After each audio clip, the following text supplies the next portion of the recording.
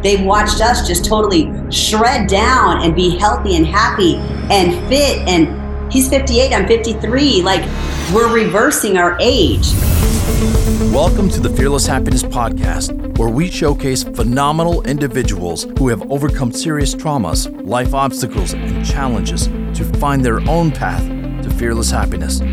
Listen as Max Naist invites guests from all around the world to share their experiences and spread strength, hope, and faith. This is the Fearless Happiness Podcast, and this is Max Naist. All right, everybody, this is Max from the Fearless Happiness Podcast. Like I always say, good morning, good afternoon, or good evening, wherever you are in this world.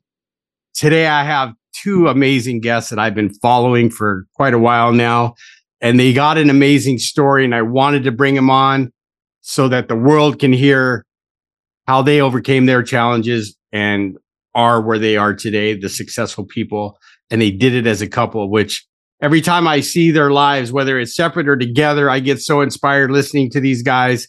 You guys are going to love it today. So what I like to do, you guys, Mike and Beverly, is have you introduce yourself to my audience and let them know who you are and what it is you do. And then we're going to rock and roll. My name is Beverly Sloan, and I own Elite Printing and Packaging with my husband. And I also just launched a fitness and health and mindset coaching program. And I'm Mike Sloan. I'm the founder of Elite Printing and Packaging, and we are partners together in all aspects of our life, business, and everything that we do. Awesome, you guys. I love it. So what I like to start out with, you guys, right? Like, you guys got a beautiful fireplace, by the way. So tell everybody, right? Like, I don't care who starts, right? But give the audience like a little history of where you guys have come from, the challenges you've overcome to get to where you're at today in front of this beautiful fireplace and here on my podcast. You go as deep as you want, or, but this is your story, and I want the world, because what I've witnessed over following you guys over the last few months and stuff is it's amazing, everybody, but I want them to tell it because it's quite a story and they've come so far, and I want to show the audience how far you guys have come. So whoever wants to start, go ahead. I don't care, but ladies first, right? Go ahead, Beverly. Stage for a moment. My drinking started years ago. I was in the entertainment industry, and it was welcomed to drink back then. And I would say that I was like one of those micromanaging alcoholics is what I'll call myself, because I truly was. Like, I had it dialed in, like how many shots I was going to do a day, not to go over that. I would do one an hour. And then, because I knew I'd feel like horrible the next day. And so I went on like that for probably about 12 years, micromanaging my alcohol. And it would be anywhere from 3 to 6 shots a day. And I would rotate out because I'd start feeling horrible. So I'd switch over to wine. I would do vodka. Then I would go over to beer. And it was kind of like my body was telling me, I hate your guts. And I would just keep alternating different alcohols, thinking that it was the alcohol that was causing the pain that I was feeling and the physical like pain that was going on in my body. After that, I ran into Mike, and we are partners in crime, like perfect partners in crime. Everything we do big. That's just the way that we are. And we did big and we did large. And when we met, we lived lavish, and I'm going to let you take over from there. So that way I'll finish the story after. Yeah. So just to kind of touch on my background when it came to drinking. So I had no alcoholism in my family, at least that I know of. I really had no adversity. Growing up as a kid, I had a great family. Okay. And all through high school, like a lot of people in high school, I played sports, but everyone drank that played sports. I didn't. I was the captain of the football team, never drank, never did anything. I was the guy that didn't do any of that.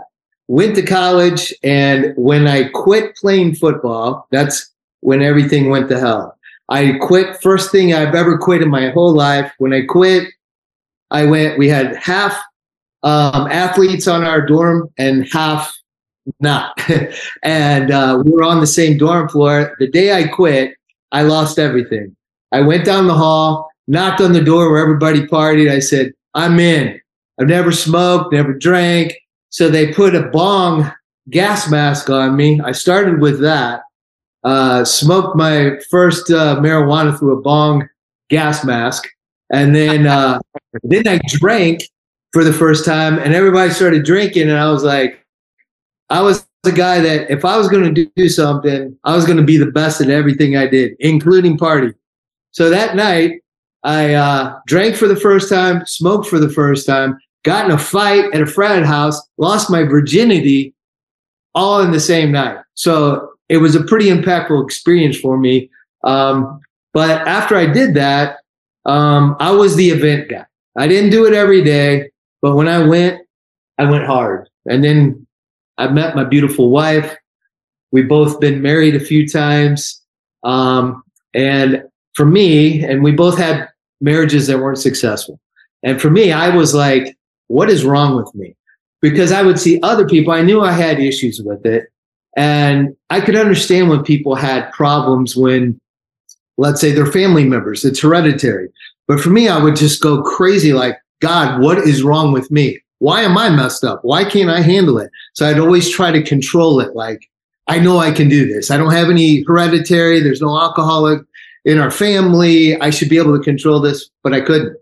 And through the bad marriages, I met this woman, and I didn't believe in love anymore. I was really cynical.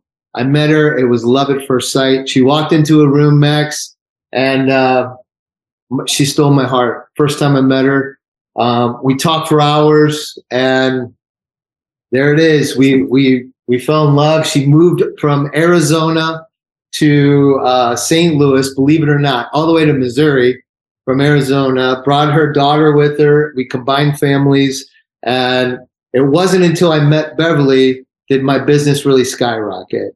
She believed in me. We became a team. And that's when Elite really started skyrocketing. I mean, I started it out of my basement 22 years ago, going on year 22. And I was happy. I was making good money. But I always had this dream of making it into what it is today. And not until I met this woman, the love of my life, did she encourage me to say, why are you doing it, Mike? You want to do it. I believe in you. And together we built this company to where it is today. And I owe it to her. See, and that's awesome when you have a significant other that supports you like that, right?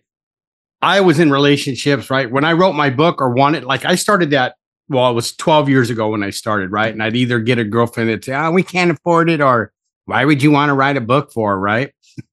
So I get that, right? Like my wife's the same way. Like when she knew I was in the process of writing the book, she goes like, what are you waiting for? Do it. Like, get it done. Because I had just lost my sister, my brother, and my mom was literally dying every day of a broken heart, right? And so I did, and I get that, right? But it was funny. So my wife's my best friend too, and things have skyrocketed for me since I've been married to her, right? Because of the support. But it was funny when we met, right? And I'll tell you a little bit about it after, because this is about you guys when we get off here. But everything I've wanted to do, like my coaching biz, starting my own coaching, and doing whatever, I always get 100%.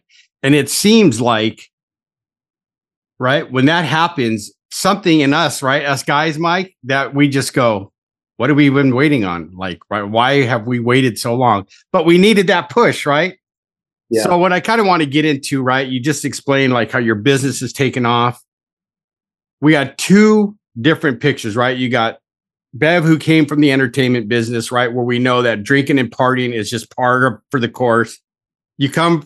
You're an athlete, you go to college, you don't start until you get to college, right? And well, I can't say that because mine started in high school. I was always a good athlete during football and wrestling, right? But after that, it was like, where's the weekend? Where's the kegger parties, right? Like that was start. And I never heeded the red flags, which I wish I would have, but that's another story. But like when I met my wife, and you'll understand this when I tell you later, we were talking and she goes, I'm so far off a list. There is no list. So I didn't even like try. We were just talking, right? Getting to know each other. And I'm glad that we became friends first. Cause like, she's my PIC too. Like we do everything together. Like if I don't, but we can do things on our own too, because we've given each other that space.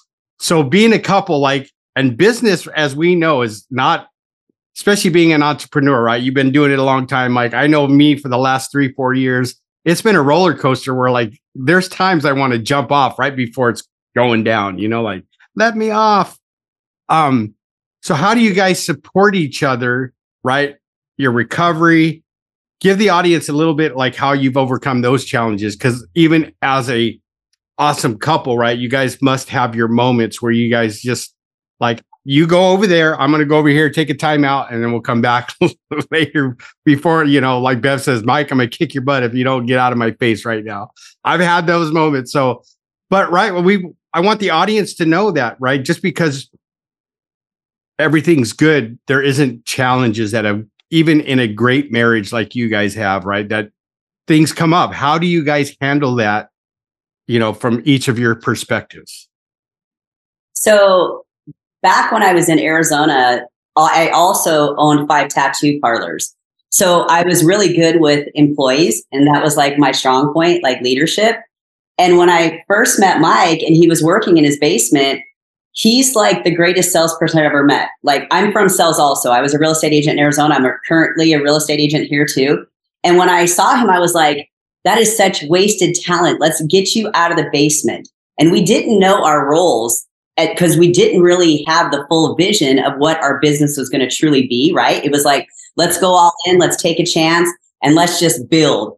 And that's what we did. And we brought on another sales rep, and those two were doing it together. And I was kind of dabbling in my own thing. I was doing life insurance. I was doing real estate. I'm a multitasker. I get bored with things, so I'm a multitasker, right? And so once I started seeing like, okay, I think that the business could use some of my talent also, I said, hey, let's do this. And from there, we just started blowing up.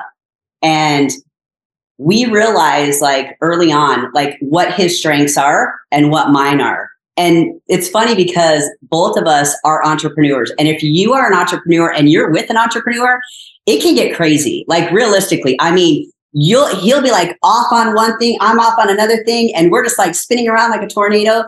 And then we have to go, okay, hold on a second. Okay, let's get some grounding. And that's where we had to hire people that could take us and run with the stuff we're not good at, because neither one of us are good at paperwork. We're not good at that kind of stuff. That's not where our talents are. And right. If we have to do that, that is where you'll see us like kind of go, whoa, this right here is not working. But that's where we realize like, that's where we need our help. Okay. And so Mike is outstanding with sales. Like he oversees all of our sales reps, and he's so good at it to where he's not good with the employee part. He doesn't want to have to reprimand or, get on people or anything like that. I am good at that. I'm not afraid to do that, right? Leadership is where my strong point is, where Mike is like, no, I just want to build. I want to do the sales part. And so when we combined and we started growing our business, he goes, I don't want anything to do with the employees. And that's not where our vision was supposed to go. Right. Mike's vision was sales reps. He just wanted to build sales reps. Well, unfortunately, our business, God had a different plan. He said, nope, you're going to have all these employees first, and then you're going to start adding on the sales reps. And it does get challenging. Last year, we had a huge project, and we had about 70 employees on our books and about 300 temps at the same time. Wow. That's a lot of people to maintain. And when you have that many temps coming in, you know nothing about them. Like you don't know where they came from. You don't know their bad habits. You don't know if there's addictions, and which there were. And our team, our management, we've trained them to look for certain key things and to help out with those areas. And so we were putting fires out left and right. Now we're at a point right now where it's pretty calm. We probably have about 50 employees, maybe like 50 temps going on right now, but we have big jobs that are coming up again. And so that's where we take our talent, and Mike just stays in the office and builds. He's constantly building on the sales. And I'll let you take over a part of that. Well, I just want to share one of our challenges. You asked about that. So for me, being the founder, right, it was my baby, my vision at the beginning. And when Bev came in, she's got an extreme talent with our warehouse and organizing. Okay. And so as we grew, we were in our like 5th building now, and we have about 150,000 square feet. and we have to organize it. We have a lot of moving parts. We build out custom builds, and we'll butt heads occasionally. We'll come together, and then I remember that's not my forte. Let her do it. So really, when we would butt heads is when I would try to cross my boundary and get into stuff that she was good at.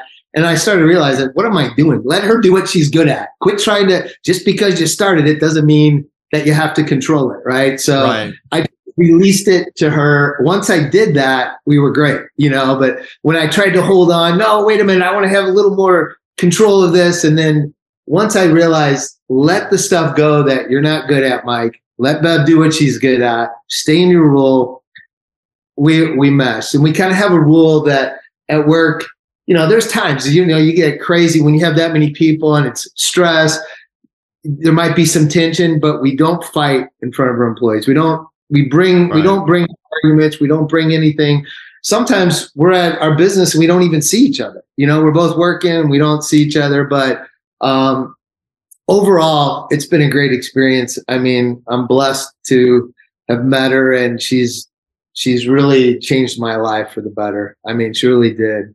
One thing though, I would love to tell you this. So when we met, we were drinkers, right? We both still drink, and we love to go out to dinner and have our wine, and that was part of our romance, and and we love those nice dinners. We'll still go to a nice dinner, but no wine now. But when Bev came to me, you would never know. Bev was never out of control like me. When I would go hard, I was the life of the party. Bev, she was drinking, but really, she drank every single day, a glass and a half. I didn't even pay attention to it, but until it started impacting her health so bad that, like, one glass of wine, it got to the point where she'd wake up and I'd have to nurse her back to health.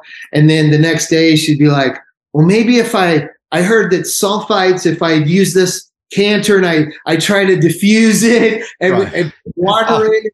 Oh, that rationalization. If we do this, it'll be better, right?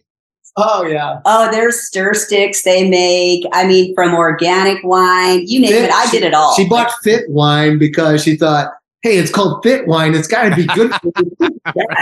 And but she came to me one day, and I was the one that when I went, I was dangerous. I've had DWIs, 2 of them, 1 I got out of, but I should have had probably 15 of them to be. And and I was the guy that we'd go to Palm Springs every year for the last 35 years and play in a golf tournament. Beverly would come with me. I was the guy that got the thing started. I would start the party off. We'd play golf in the morning. We'd go to the pool. It was a drink fest. Every year they expected Sloan Dog to do the belly flop to start the I mean, that was who I was, man. I mean, I was their entertainment, and I was the kind of the fool, the class clown, right? And when Beverly came to me, she said, I really need your help. Will you help me with this? And I was like, what do you need? She goes, I'm going to try to stop drinking.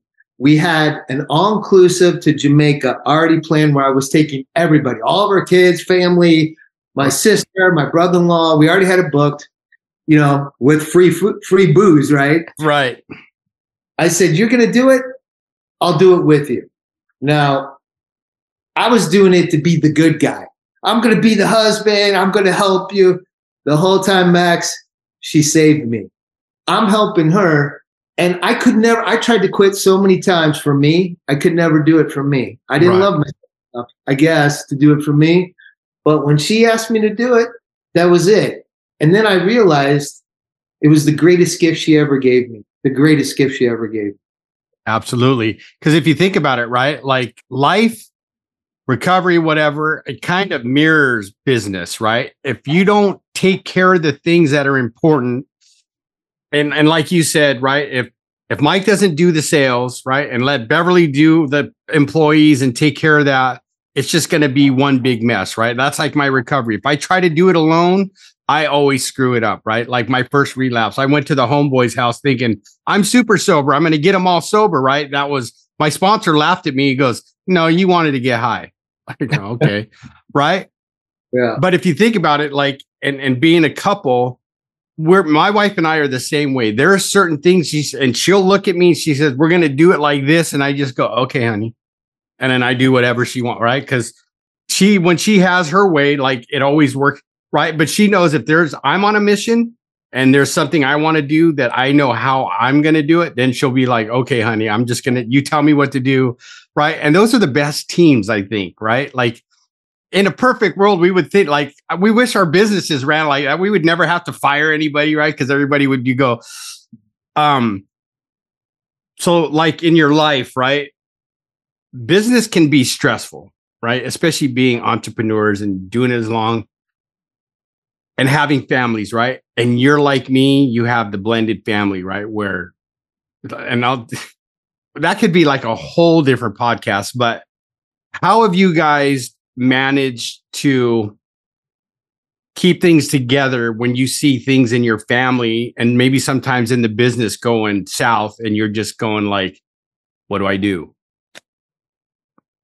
Well, so the father of my children is not really involved in their life, and they do that by choice because he is an addict.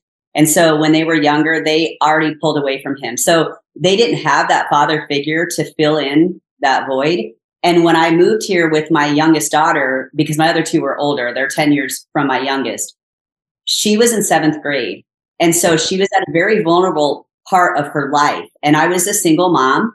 And like I said, her dad was not in her life. And so when I moved here, we did actually long distance for a whole year. So Mike would fly up to Arizona once a month. I would fly to Missouri twice a month. And so every time he would come down that once a month, he would get to know my youngest daughter, which her name's Addie. And so he started building a relationship with her. And then he started building a relationship with my oldest daughter also.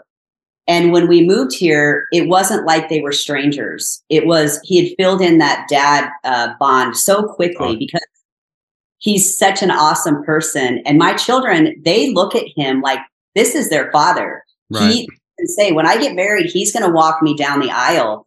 They go to him for advice. They don't come to me. They go to him first because he gives love. He gives that to them. I'm more of the hard, strict, like, suck it up. What are you doing? Why did you do that? You know what's going to happen if you do that, to where he is more of a come here, give me a hug. And so they look at him like he is their father. And one of the greatest things that I've always prayed about is my son, because my son was older and he had a very negative outlook on males due to the fact of his father. And because of my previous husband, they had fought back and forth. And so my son really, my picker was broken back then. And so he didn't get close to Mike that well at all. And when he just moved down here, they are building a bond that is so strong. It is so touching to see, because my son needed that. He needed that male, positive, healthy figure in his life that wasn't going to leave him or betray him or let him down, that was sober, healthy, fit, and that would love him unconditionally, because he didn't have that. And just like females need that, males need that too. And if they don't have that growing up, they grow up and they use vices to medicate themselves, right? Just like females do. And so Mike has been such a strong male figure in our family with that. So my kids gravitated to him just quickly because they wanted healthy. They needed somebody that had structure and there was no dysfunction. He was no dysfunction family. The movie Shameless, that was my family. And so I love it. Yeah. Watch Shameless and he'd be like, oh my gosh, do you see what's going on? I'm like, I'm having post-traumatic stress right now. I know what's going to happen. Like, I already know what's taking place. And then when at the end of Shameless, when they had such horrible stuff, that's when my family there was a car accident, there was death, there was just such traumatic things. I said, I can't watch that anymore. I can't do that to myself. I'd already been living through that trauma. And I said, I got to go back, no more, because my family was the shameless and dysfunction and his wasn't. And so he was just like, oh my gosh, this is so crazy. But our children, it's funny because we have 2 daughters that work for us. Those are mine biologically. And then his son works for us. He's one of our sales reps. And then my sister works for us. So it's not just a husband and wife owned company that we work together as a team on a daily. Have family. It's a family owned business, and everybody knows their place. They know who the owners are. They know who the bosses are. They don't step on toes. They just do your job. Right. Right. And so, and we try to teach our kids and lead our kids, like, think for yourself, be entrepreneurs, like, be healthy and partake in healthy stuff. Go to the gym, eat good foods, like, abstain from alcohol, do those things. But it's been such a good growth thing for us because a lot of people, first of all, they can't even work together. People tell us all the time, how do you even work with your spouse? I barely want to be around them. Like, I look forward to when my spouse goes out of town. I'm like, when I'm out of town, he's falling apart. And when I'm out of town, I'm falling apart. And some people would say that's so codependent. But I argue with that because codependency is totally different, right? I can function on my own. He can function on his own. But because we're later in life, we're trying to absorb every minute and second that we possibly can because we have such a strong and great love and relationship that we don't want to miss out on anything, right? And so for us, when we're, like you said, when we're at work, our offices are right next to each other. We could cross each other's path. And when we get home, we're like, I missed you today. And everybody's like, sick. And we're like, no, you don't understand. Like, when you're building an empire, a financial empire, okay, and then you're building a physical empire and a health empire, and you're trying to lead like different generations, you have the perfect teammate. Like you said, you have a perfect teammate. It's solid. It's strong.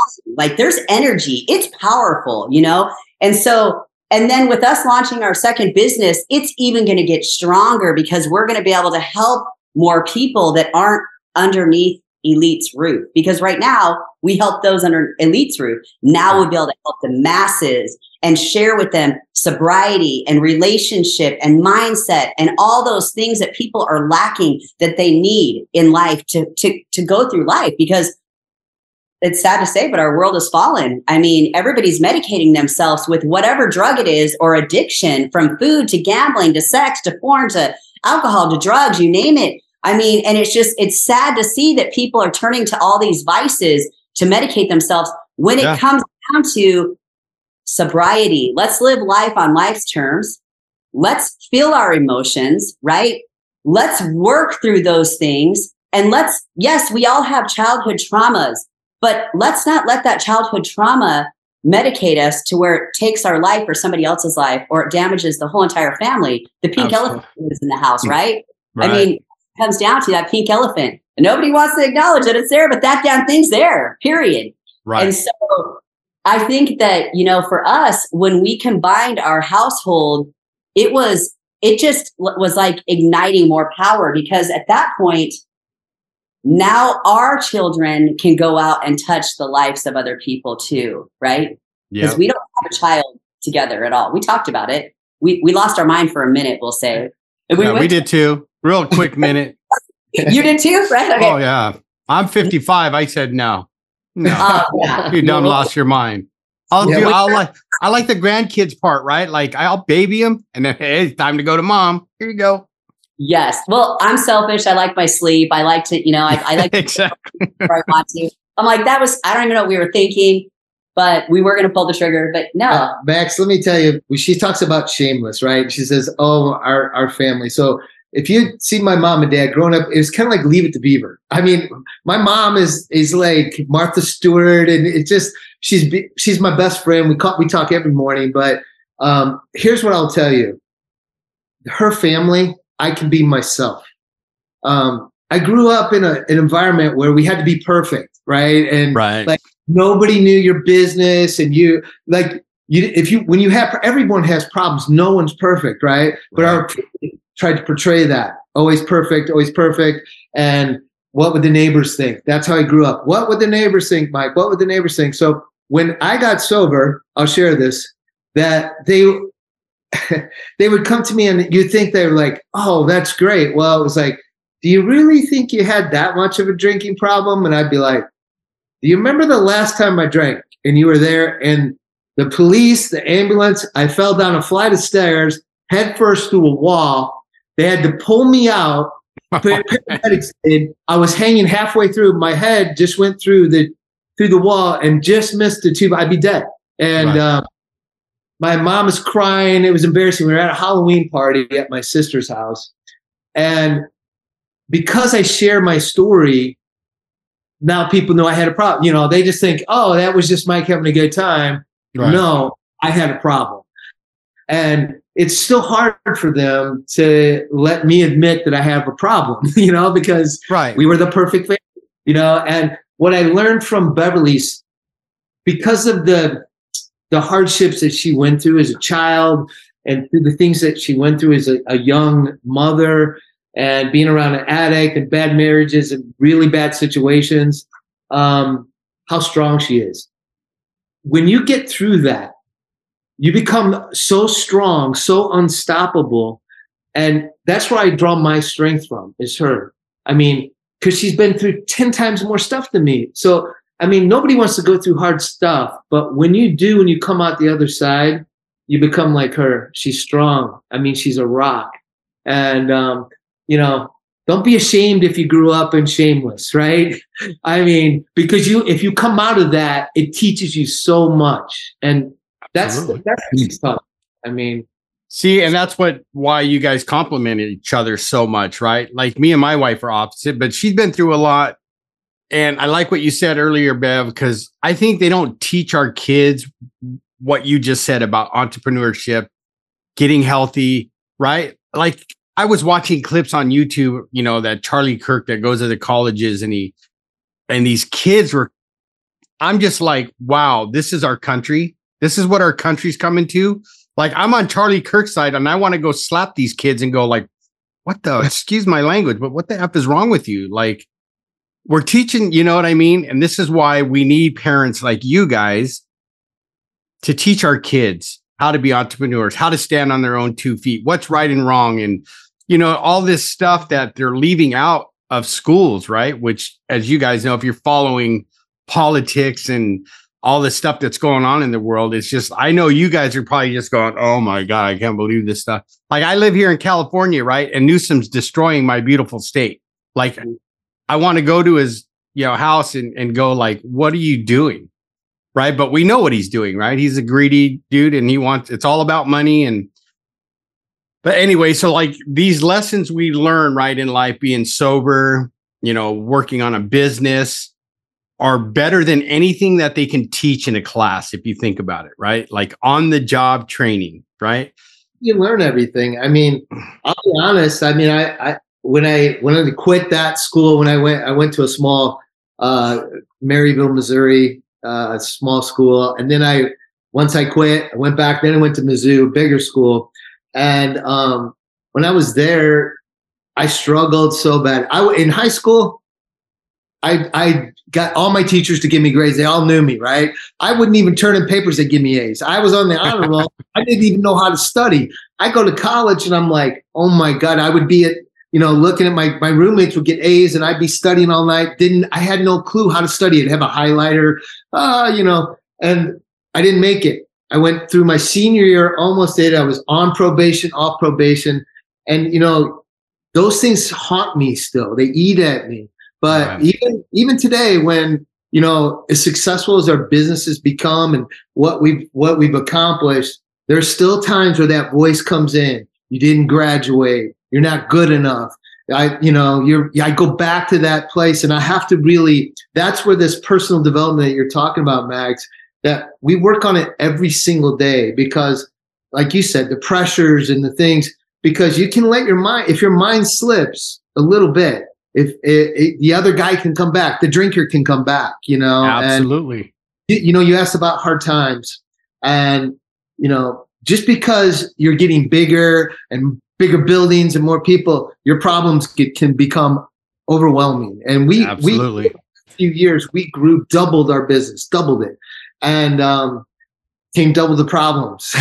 And there was a moment where I was just so under stress, and we've been sober now over 5 years. And I told Beverly something about drinking. I don't know if you remember it. I know what you said. I tell them what I said because she went down. Hold on. Go ahead. You tell it. So we're sitting there and I knew that he was under massive stress, financial stress, right?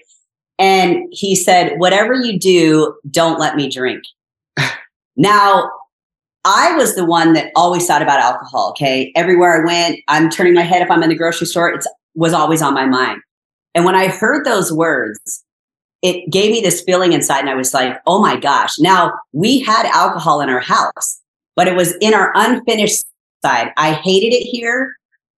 It would haunt me. It would like talk to me, you know, just like an addict. Like I would say, what if I lost my mind and I went downstairs and I took a drink? Okay. Those are the thoughts that would come through my mind occasionally because I knew it was in my house, but I didn't want it in my house. Okay. I wanted to be the 100% sober house. We had that alcohol in our house for guests, we had it for 4 years of our sobriety. And when he said those words to me, I said, okay, I won't. And I snuck downstairs and I started pulling out all the alcohol. And I have a picture, I posted it in Apex, of a picture of all these jugs of alcohol that we had. Right. And I just started slowly dumping them down the drain. And he's like, hey, what are you doing? I said, I'll be up in a second. I'm just cleaning some things up. And I just started dumping them. And this is thousands and thousands of dollars. Like, alcoholic would have been like, oh my gosh. And so I said, okay, hey, you're super stressed out. Why don't you go to bed? He went to bed, gave him a kiss. And I already had in my head, I am going to get all of this alcohol. Bottles that were never even opened, wine that had never been touched. I didn't care how much it cost.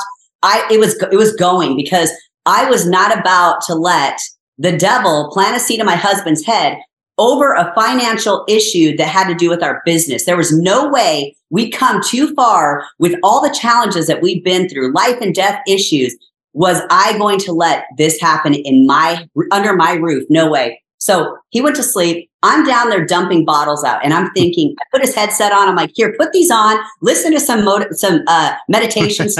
Right. This is going to get crazy sounding, right? Where I was doing it was right underneath our basement. And so I'm clinging bottles, but I knew he had his headset on.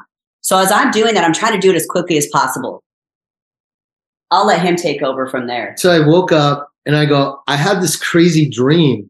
And she's like, what? And I'm like, I had a dream of like alcohol, like a river going away, like just alcohol. And like, it was just weird. I don't ever think about or dream about alcohol, but I was like being dumped or what. She goes, that's because I took all the alcohol that we had for gas and dumped it out.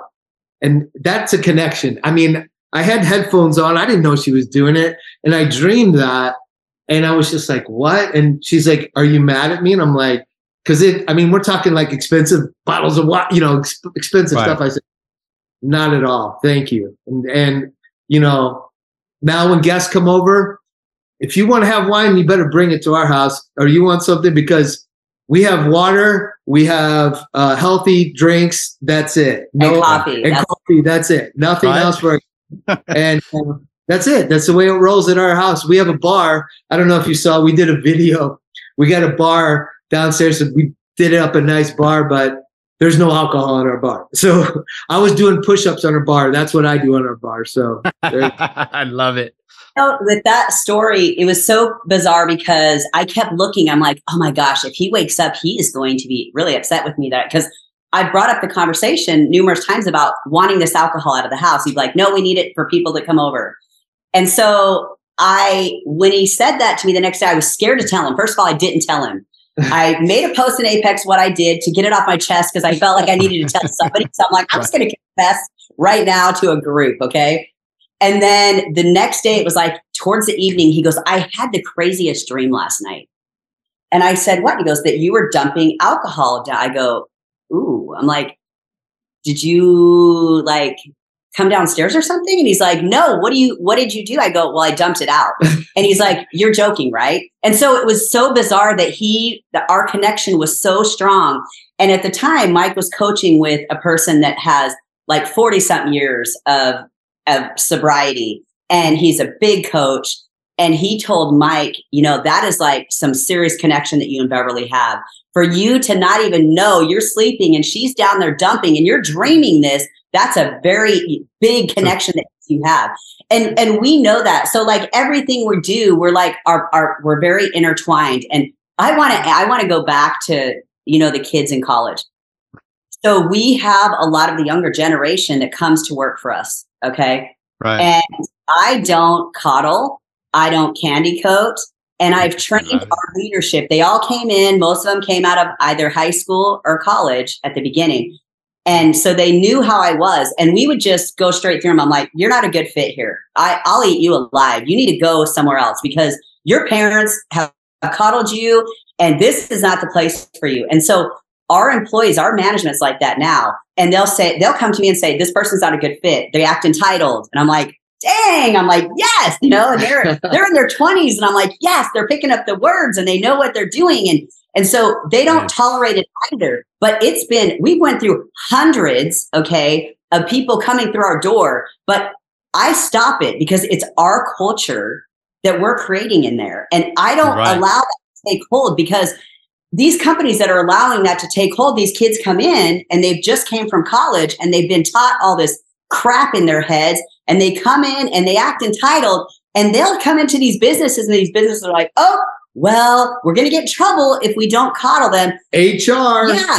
Right. Right. I am HR and you got to come through me and it's not right.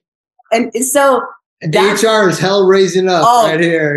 And it is, and I'm straightforward and I tell people exactly how it is. Like I bring in my mobs, I'm like, this is what you're doing wrong. And they just look at me like, oh my gosh, nobody's ever told me that. I'm like, well, I'm telling you right now, like you need to fix that because if it doesn't work out here, you're going to go somewhere else and they're going to eat you alive. So I'm going to try to educate you here before you get out in that real world, right? And suffer even more. So, I mean, there's so many great things that him and I have done within the building of Elite and outside with our friends and stuff. And it's funny because with our sobriety, when we got sober, nobody was against me getting sober, but I was the one that was the quiet one. Nobody thought I had a problem, but I was sick. I was suffering. And I also was going through breast implant illness at the time. And that was totally deteriorating my health.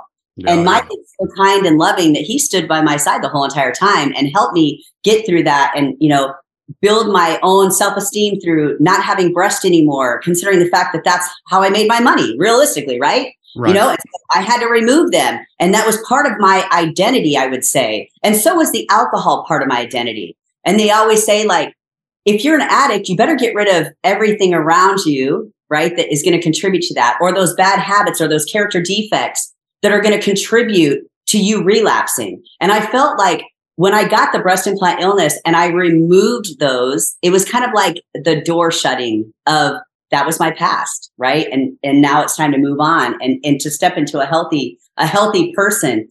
And Mike just supported me along the whole path and everything that we did together. And that was hard. Like we have been through so much in our almost 14 years together than a lot of people have. And it's mainly been me, my side, my family, myself that we've been through. Do you agree with that? I'm on the ride with you though. Yes. That is, he is on the ride with me and he's so like loving and supportive and kind. You have to have that, right? In anything that you're doing. And, there's things that with our business, we'll sit down and say, okay, let's make a decision. And we do it outside away from our employees. Let's make a decision. How are we going to tackle this? What are we going to do as a team? Where do we see ourselves? Because ultimately it's our company, right? And we're the owners of it, but we're also a couple. And what do we want? Where's our goal, our end goal? Because when you own a company and you are a married couple and you're both working in it, you got to think like, okay, is there going to be a retirement one day?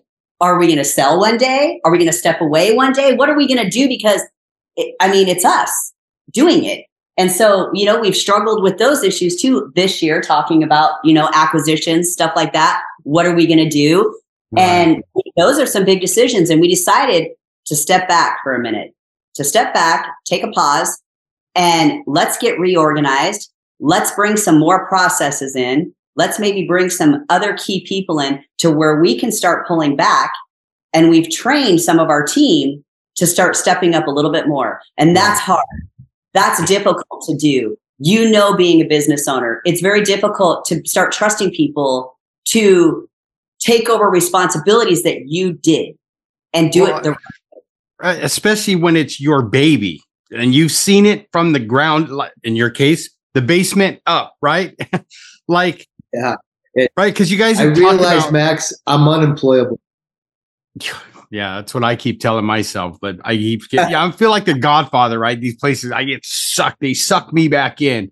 But it's because I love helping people get clean and sober, right? And trying to show them that no matter what you go through, you don't have to pick up a drink or a drug, right? Because I'll tell you, right, and talking about your challenges and throwing out the alcohol. So 7 years ago, when I lost my sister that I told you guys about, right? Three days after I turned 13, 8 months later, my brother would commit suicide and lose his battle to addiction. I remember I was in Denver, Colorado in a Denny's, right? And I got the call from my brother. And I'll never forget because he was like, "Oh, our brother's gone." Like that just was it. And I go, "What do you?" Because if you knew my little brother, he's the kind of guy that would pack his family up. We're going camping, spur of the moment, right? Like work's taken care of, right? Let's go. Or he'd get on his Harley and go for a ride for a few hours.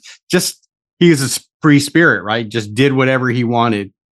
And I'm like, okay, cool. Where did he go? And he's like, "No, our brother's gone. He hung himself." And I'll never forget when I heard that hung himself. I lost it in the middle of that Denny's, right? And in that process, it was, I don't know why, but my phone's getting blown up for my recovery, support people. And I even had people going, "You got every reason to get loaded." And I'm like, wait, what?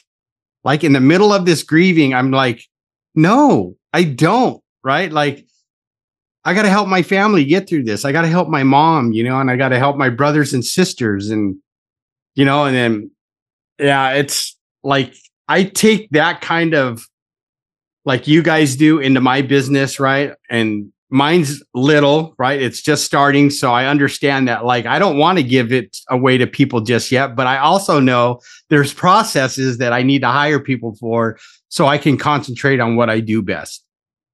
And, but I wouldn't do it any other way. Because see, I'm the opposite. I'm not a weekend warrior. I'm an everyday warrior.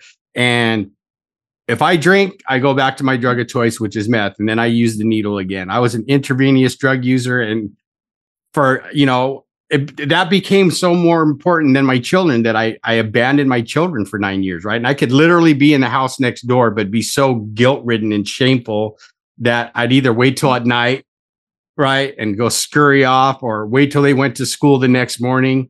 It was just a bad time in my life. It was a 9-year period, right? But now I've been back 20 years, right? So like I've learned some of the things you're talking about. I've had to learn along the way too, right? Like I've had to learn to tell my kids that no is a complete sentence. And it took a while, right, for me, because they were good at manipulating or making me feel guilty. And then I'd go, "Okay, whatever you want," right? And then my wife comes along and goes, "What are you doing? No, that's not how you do it," right? So now they know, right? Sometimes they don't even ask because they know I'm just going to go, let me think about that real quick. No. And then they go, "Whatever, Dad." But I think it's helping them become better people that I stand up and hold healthy boundaries so that they can do that with the people around them, right? Because you guys have to do that as your owners of your company, whether it's your daughters or your other employees, right? They got to see that mom and dad are a team. And that's what I love about me and my wife now, is that they won't even try it because they know, like, we're such a team that they won't even try it. You know what I mean? And I'm the same as you guys. I don't like doing anything without her, and she doesn't doing anything without me. That even though I can, and we do stand on our own 2 feet, but she's opposite. She's worked at the high school for almost 19 years. So she's that 9 to 5 loves, right? She's got a good retirement coming. And I'm like, and she kind of looks at me like, "Well, you waited till you were 50 something to do this entrepreneurship. Why didn't you do this way back when?" Right. But I go, "Look, I promise you and I plan on keeping some promises that I made to her, right? Like she can retire at 20 years, right? Be a grandma, do whatever she wants to do.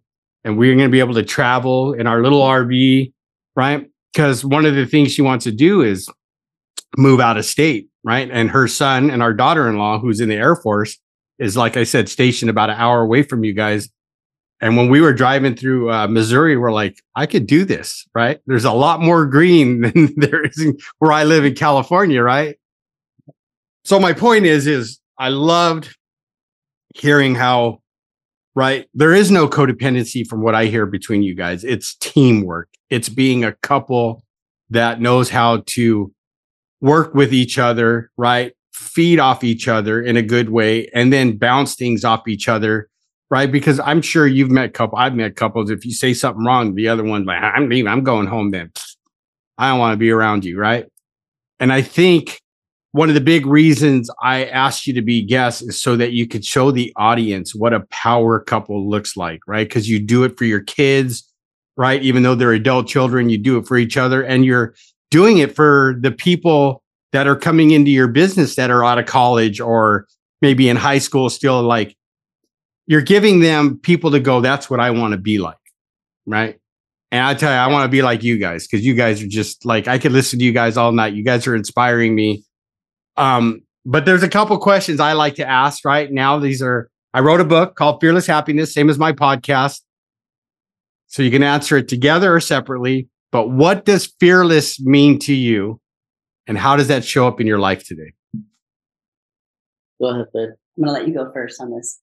Well, for me, Max, through my journey, I've learned that my ups and downs and the waves, when I face fear, and I go through it, I become a better man.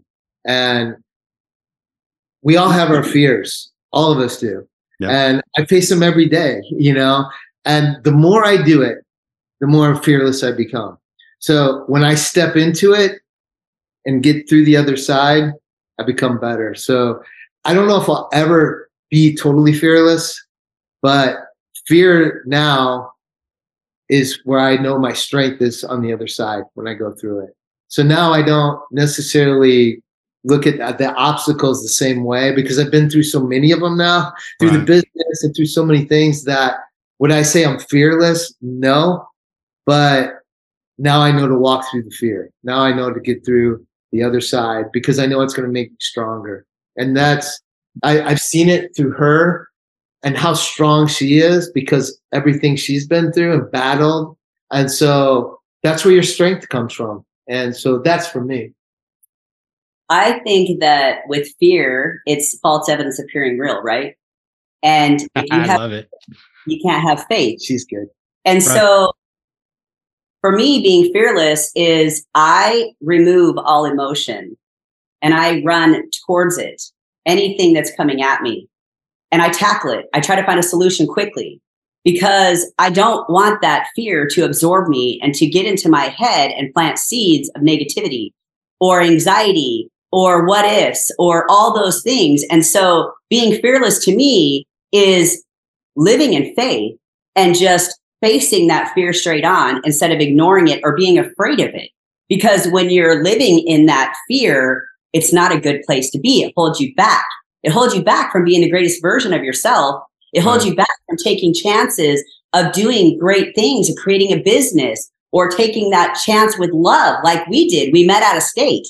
I lived in Arizona. He was here. We met in Dallas. And so if I would have lived with fear, I never would have moved here.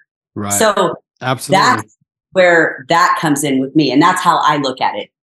Right. No, and that's cool, because what I heard is we won't be fearless, but we'll fear less. Yes. Which is what happens when we keep doing the work. That's why I believe, like you said, Mike, and personal development is so important, right? It's like our recovery. If I don't continue working on my recovery, like for me, and applying those principles I learned in doing the 12 steps, I'll let that fear get the best of me. And as you know, right, like fear comes out as anger. And then if I get into anger, then it's the F-its. And when I'm in the F-its, there is no one on this God's green earth going to keep me from doing what I'm going to do. And I've learned that, right? So I keep the faith. I lean into the suck, right? And I keep putting one foot in front of the other. like, and I know I've been through it, right? Because after I lost 3 family members, right? I lost a granddaughter 3 years ago and almost my son that I've told you guys about. And it was, you know, that's when you do get your higher power and you have those conversations. And, you know, we can cuss on here, but I have those, like, he was at home, like, okay, God, you're freaking, I'll say it, your fucking sense of humor sucks right now. I don't know what you're trying to teach me, but you need to chill, bro. Like, give me a break, right? And he's just going up there going, just keep putting one foot in front of the other. There's a plan I got for you. There's a plan. And that plan has led me to sit here with you guys and discuss your life, how you've overcome your challenges, right? And learn to be fearless. I love Max, it. Right before this podcast, we were going to the gym for the second time and today. And I've been in this really good state ever since I turned down a lot of money for a business and we made a decision to keep going. I've been in a really good flow, man. Just, you know, that state where you're in that perfect flow state, things are going. And then today, bam, something hit me. And it rocked me a little bit, right before this. And so we said, let's go to the gym for the second time, not because I want to get in shape, because I've learned that when I go there, it's my mind. I am doing something. I didn't want to go there. I was pissed off. I wanted to be in a good spot for this, but I was having anxiety. I was going through some stuff. Right. And I worked so hard that I got it out of me. I worked the pain. For me, when I give myself physical pain to the point it breaks my mind, it starts to release it, and I got out of it. And I'm glad I did, so we could have this moment, you know. But still to this day, and there's one thing I want to talk about with recovery that I'm learning from both you and my wife. Okay, you guys have been in a lot more meetings than me. Okay, and a little over a year ago, I lost my best friend to alcoholism. And we worked at a company that I modeled my company that we were really tight, like my best buddy. Okay. And we played sports together. We are very similar creatures. He was like, he worked out, we did things together, and we partied back then together. Okay. Right.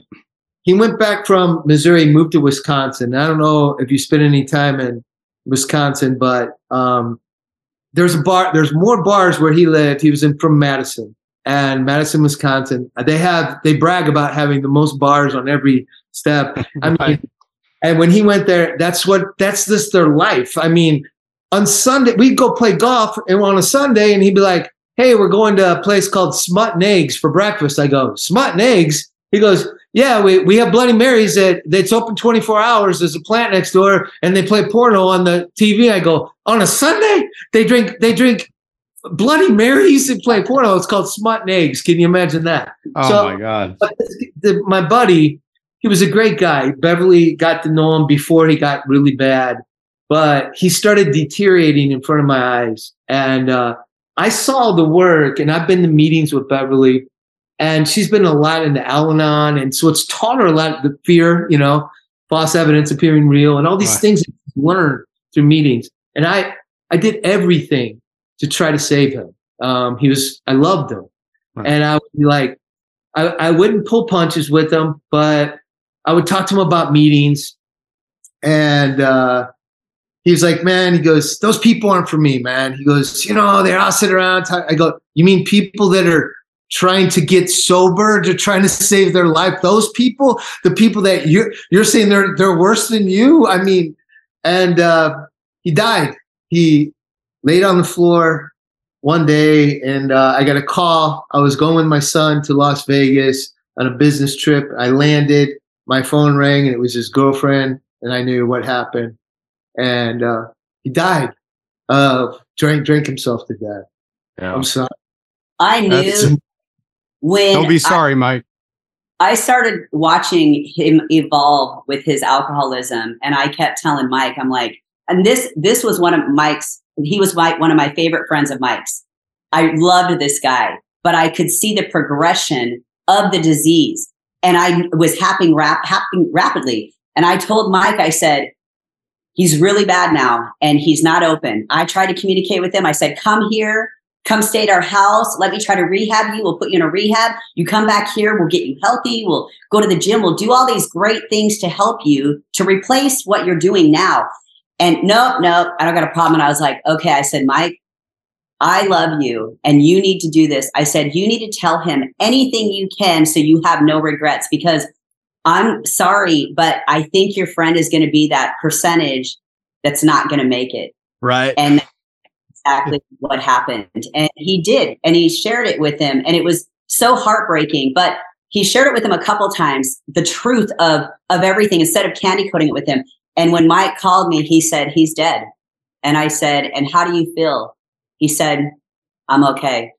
And it's because he was able to share with him everything that he wanted to say and not hold anything back. Like, you're going to die. Like, this is going to take you down. What are you doing? And it took him. And, that's the sad part of being a recovering addict, an alcoholic. It's sad because you want to save everybody, but you can't. And everybody will. It's like when you tell me that, Mike, I had a best friend that was we shared the same sobriety date, right? Uh-huh. It was a year behind me. So when I would have 5, he'd have 4, right? And he made it to 8.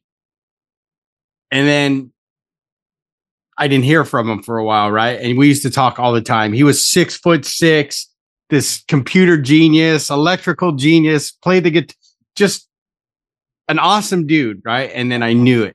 And then he asked me to sponsor him. And when you're that close, he didn't do anything I said. He would relapse and and I can't tell you the heartbreak when I found out, like, he was 90 days sober when he passed, but all the damage he did in the short time from those relapses that brought back a lot of stuff that just attacked his body.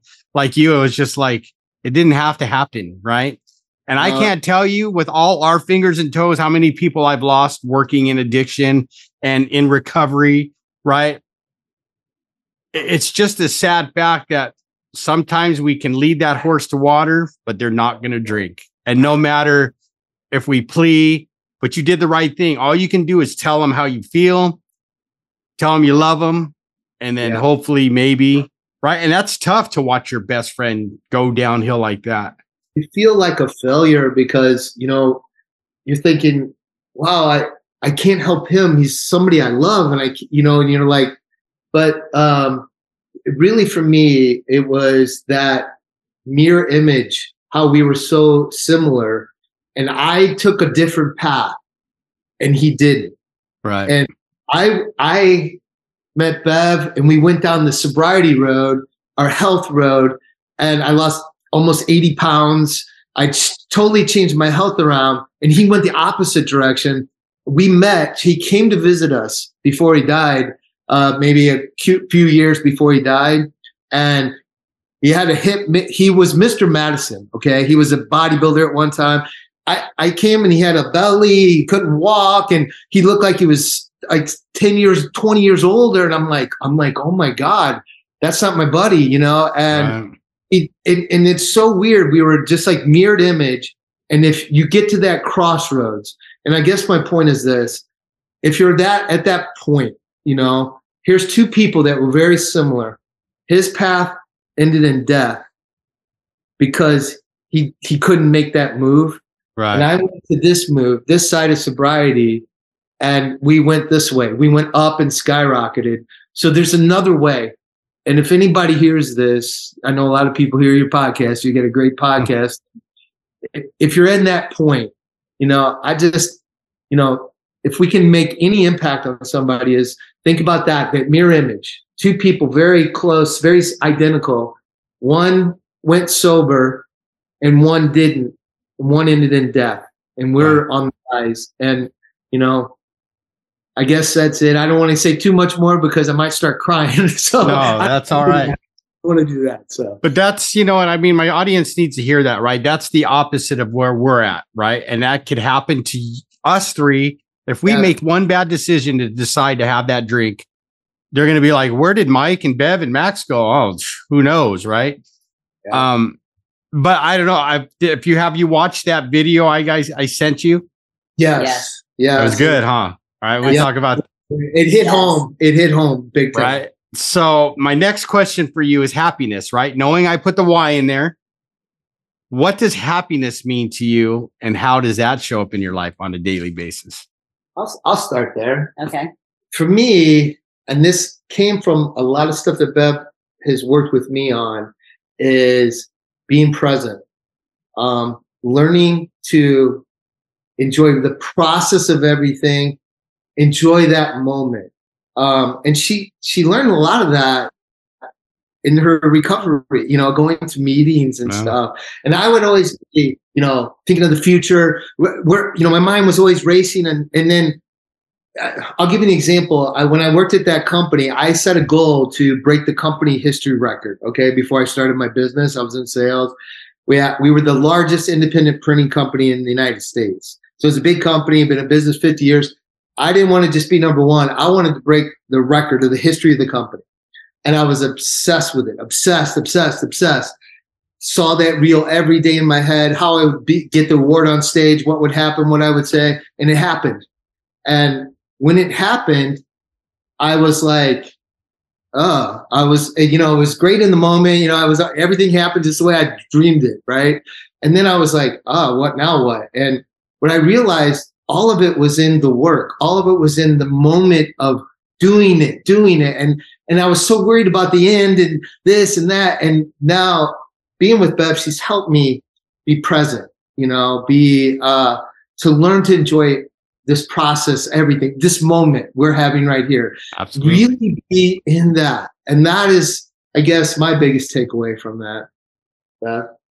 Happiness for me is being okay in my own skin and accepting me for me after I've peeled away the character defects. Okay. And I needed to do that. But that was a process because I didn't love myself. I didn't accept myself.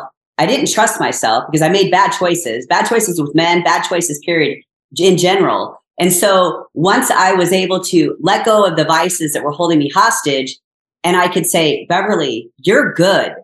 Like, look at the goodness that you are and write it on paper and learn to love myself for who I was. Okay. And stop judging myself or being mean to myself. That's when I start, and living in the moment. Okay. That's when I start to find true happiness within myself.